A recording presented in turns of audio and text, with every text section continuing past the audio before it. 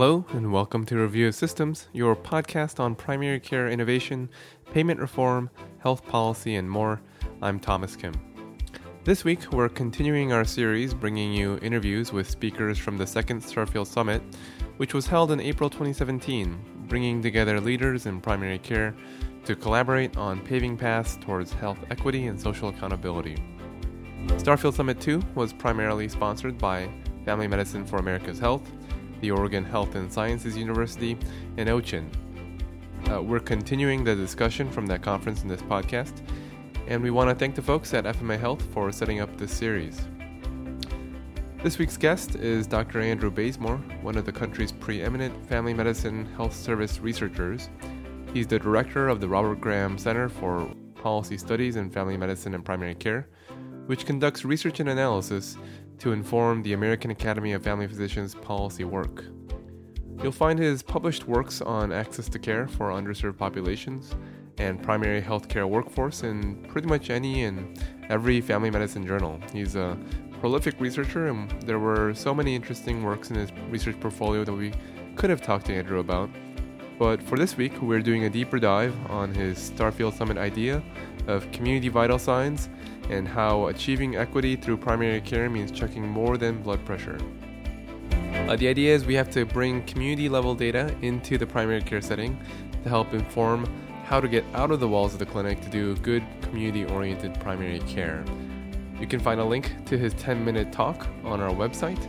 One quick note, we did have Andrew on a suboptimal network connection, so please forgive us for some of the bumps in the audio during our conversation. Dr. Andrew Bazemore, welcome to the program. Thanks. I am grateful for you inviting me. Do you mind giving the listeners just a short introduction to who you are? Sure. I'm a family physician. I live in Northern Virginia and work in the Fairfax Family Practice resident, also a VCU teaching center. And my full-time paying profession is as the director of the Graham Center for Policy Studies in Family Medicine and Primary Care, which is downtown in Washington, D.C., and is a part of the American Academy of Family Physicians, which granted it a bit of an unusual status for an association. We really gets to work within a great organization, but have an agenda setting and editorial independence from it, meaning that we get to explore exciting areas like we're going to talk about today, because we think they're important and they have some policy relevance, and then write papers and have conversations with you without an association's oversight, censorship. I think a lot of our listeners would certainly accept that social determinants of health matter, that where you live matters, that zip code has a strong effect on your health, perhaps greater than your genetic code.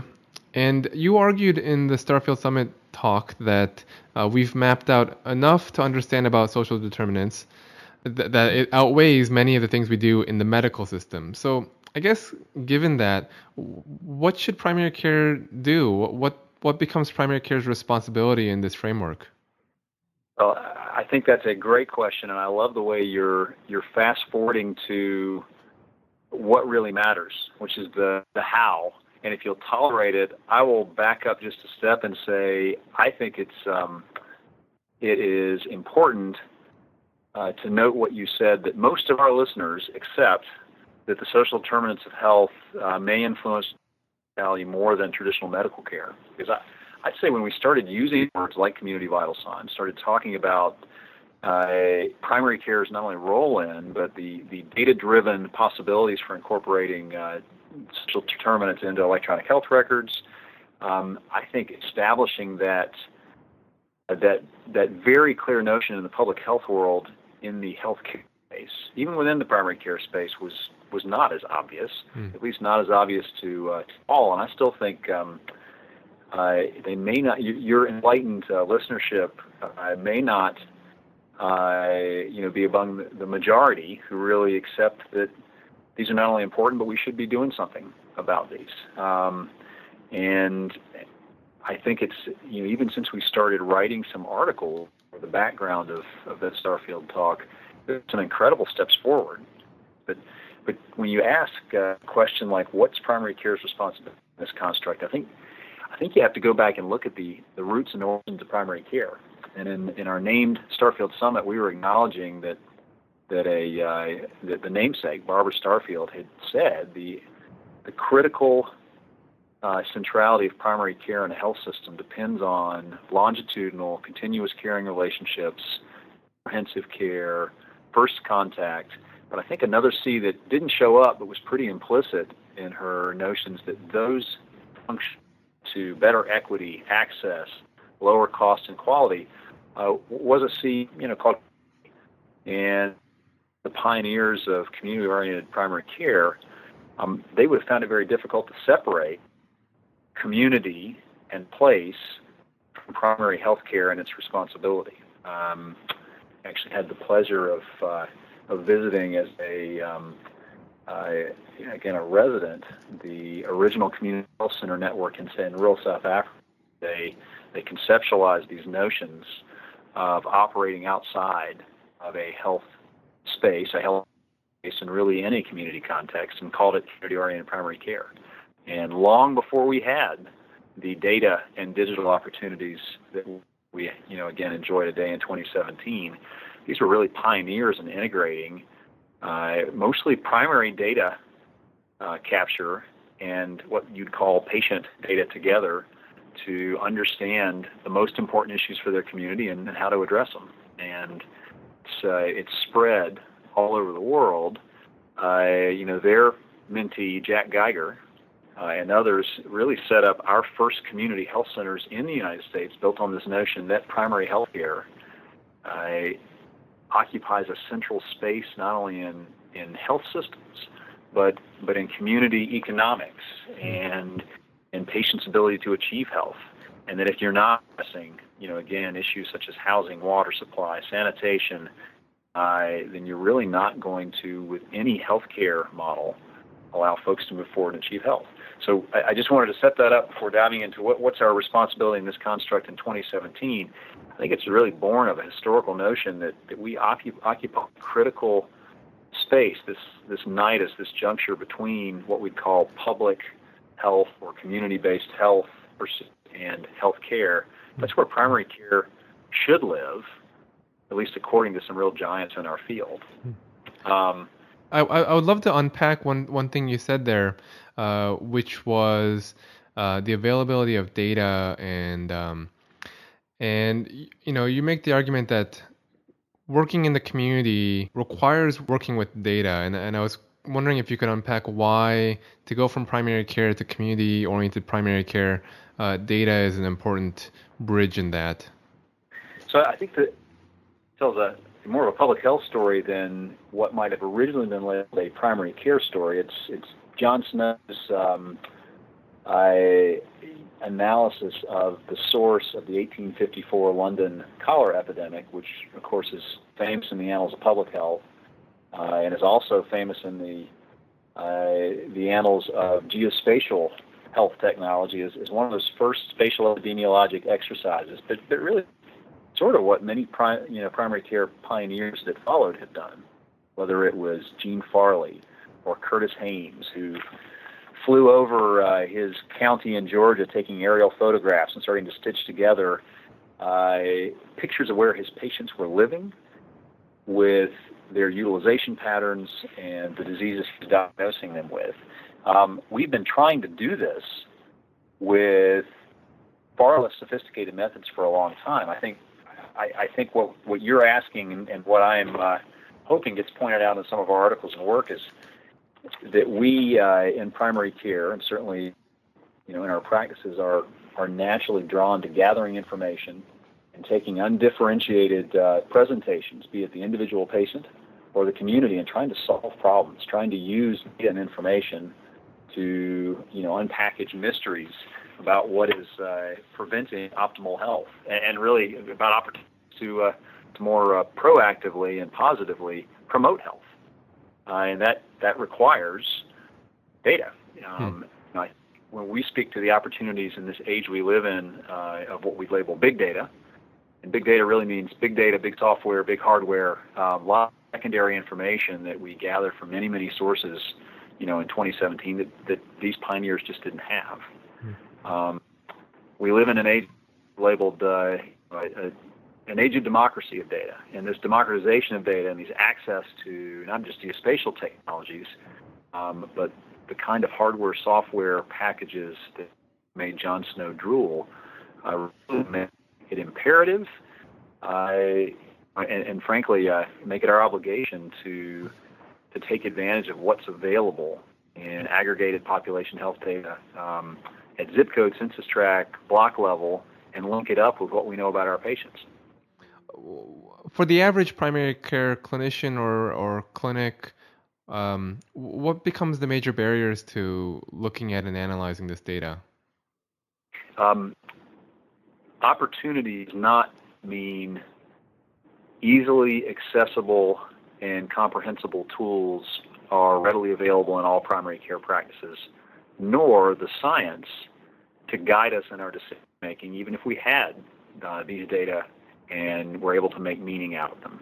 So as I mentioned in the Starfield presentation, with an image of an airplane being built and flown at the same time, this is an exciting and a daunting time. We're acknowledging that social determinants influence morbidity and mortality enough for primary care to pay attention, but we really don't have lots of tools to allow a primary care clinician who faces incredible administrative burdens and burnout, loss of joy in practice, and say, in addition to everything else you're doing, we'd like you to both acquire the tools and make the time to address these social determinants.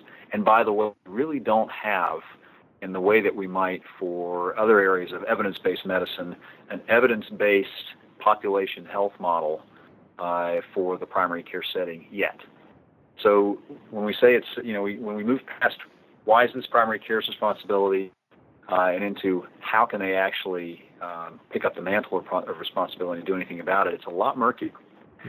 Good news there is, I think, some really incredible leaders, clinicians, patients, community health representatives, and others are working on the problem. I think there's a lot underway that will help to create more tools to make, again, addressing social determinants more possible. And again, it's not that we're going to learn without lots of trial and error. I think the early that I've witnessed and to a limited degree participated in and trying to see what primary care clinicians are capable of processing. I don't mean cognitively. I mean in terms of their time and financial resources capable of processing. Again, it's frustratingly difficult to imagine the average primary care clinician knowing how to take on homelessness, take on a situation like we saw in Flint, Michigan with its water supply issues a few years ago. Situations that natural disasters are presenting in Houston and Florida and Puerto Rico that the crisis presents beyond simple medical care, and even that's not simple. I don't think the answers are easy. I think what's increasingly obvious is that we are not making the kind of progress with incredible healthcare expenditure towards health that we need to, and until we begin through trial and error to try to tackle these social determinants, we won't.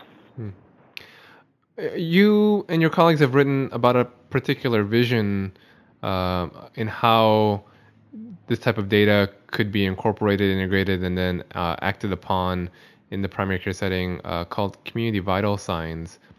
Can you describe what that looks like and what you're imagining? So, I think we recognize, and I mentioned the IOM report earlier, that if you don't involve the patient and the community in direct primary data collection, you're really going to miss out in efforts to identify, which is the first step in community-oriented primary care, patient and community diagnoses. However, I also said that we're faced with so many burdens, already, whether it's through the meaningful use requirements that we've faced in our electronic health records, the measurement requirements of MACRA, and other data collection burdens already on the clinician, that it seems necessary to be looking for alternative pathways to primary data collection if we're going to tackle social determinants of health. And so, we did not for a minute think that our community vital signs approach, which I'll describe in just a minute, is the only path, but it may be a more efficient way of getting information that is important into clinician and planners' hands as they tackle social determinants of health. And the basic idea that we have through the American Community Survey, the U.S. Census, and a host of other public and large-scale data gap efforts, again, myriad proxies for social determinants of health, and sometimes even social determinants of health measures themselves. These can be joined with patients through geocoding technology and geospatial technologies fairly, again, simply. And what we have done is try to demonstrate how you can take large batches of patient records, claims records, utilization records, records from an electronic health record, and put them through geocoding, which essentially creates an X and a Y coordinate for every patient. And you can do it not only where they live, you can do it where they work. You can imagine there could be multiple XY coordinates in the future. And then actually say, well, what do we know from very small area measures that are captured in the census and other population records that might be important for us to know about that patient's neighborhood, that they live, and might actually complement things that patient reports. Mm-hmm. If you're able to gather that information in your office.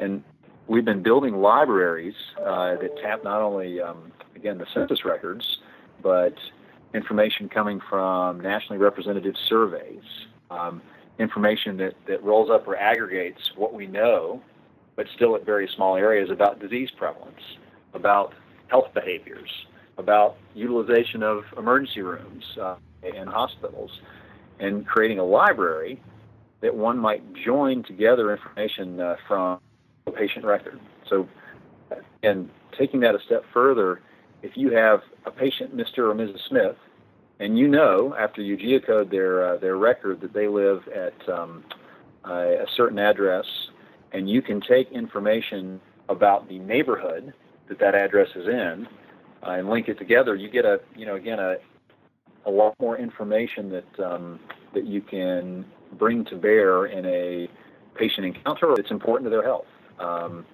You're able to look at poverty, just as one example, since Nancy Krieger and other social epidemiologists have taught us that census tract level poverty has incredible predictive power for a lot of important patient outcomes, all the way up to mortality.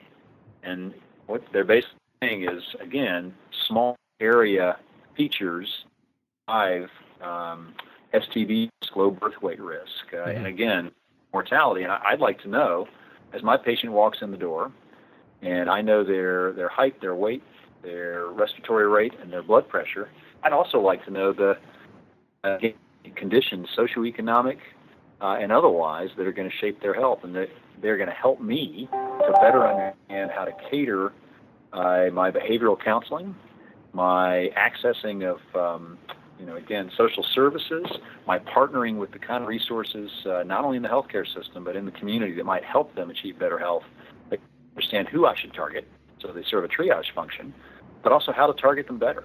And so I think in our model of community vital signs, it's really about making use of large, again, say readily, I don't mean easily, but readily accessible population health information that currently is not available to me when I see my patient or when I sit down and look at my panel, and bringing this to bear without having to go and ask patient after patient about the resources in their neighborhood, the conditions of their neighborhood. And, Thomas, I take it a step further because we've certainly heard criticism of the notion that knowing a patient's milieu offers anything beyond a patient just reporting, about the area they live in. But I think we would push back on that slightly and say it's not that one is necessarily a substitute for the other. There is incredible complementarity between the two. what a patient is able to report about their neighborhood comes with its own bias.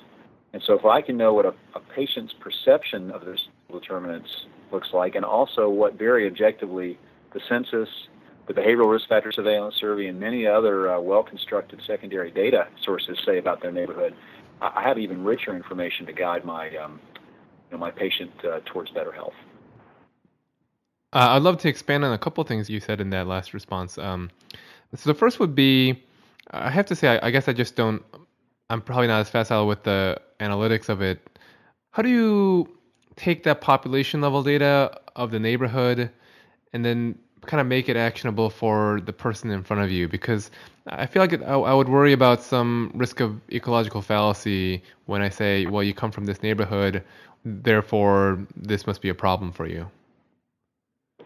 It's a great point, and I would hope that in your clinical practice, with one piece of information, you don't make such assumptions that you guide your patient absent further conversation. So in that particular example, if I know the wealth, the housing instability, percentage of persons who are struggling with one or another social determinant or risk factor, about its neighborhood, I would want to imagine that would offer context, not necessarily drive, but offer context as I start to make decisions about what my patient can and can't, again, feasibly achieve.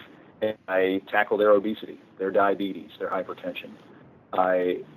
Standing alone, you're absolutely right, rife with ecologic fallacy, and again, in need of more context, mainly from the patient. But that's really our job. So when you talk about community vital signs, might mean in the patient-to-physician encounter, and I don't for a second believe that that's the principal or most important place where these community vital signs, might.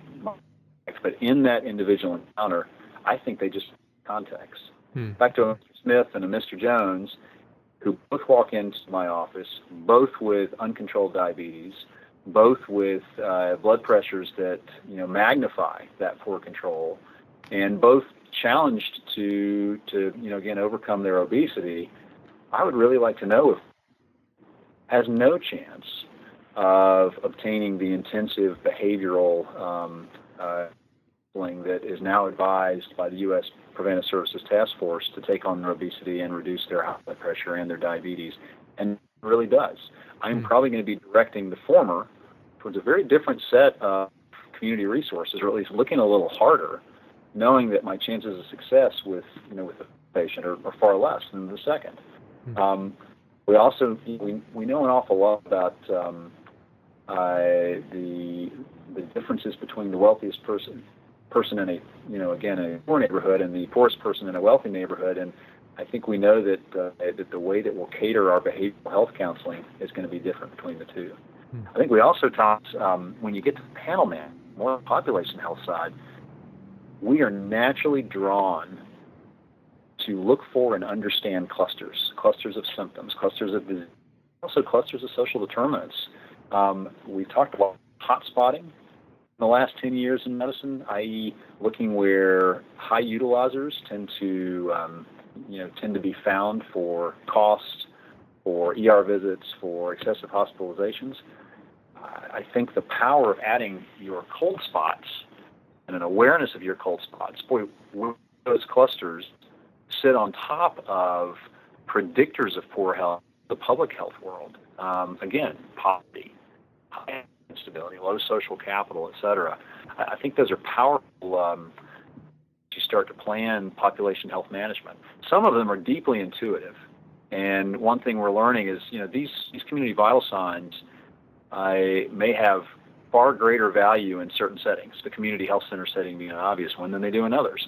But we're testing this in a fairly suburban, affluent environment in Northern Virginia, where our residency program sits, and finding that there is still information to be gleaned that's useful in population health management, particularly for the outliers. So, Andrew, where are we in terms of kind of data system interoperability with these large data sets and with health information exchange? I imagine it plays a role in being able to integrate, what you see as community vital signs into an EHR. Sure. You obviously have great advantage in practices and practice networks that have a data aggregation, again, function within their organization. In my own organization, we roll up into Privia Health. In community health centers in the West, they have the benefit of working with what was the Oregon Community Health Information Network, now called OCHIN.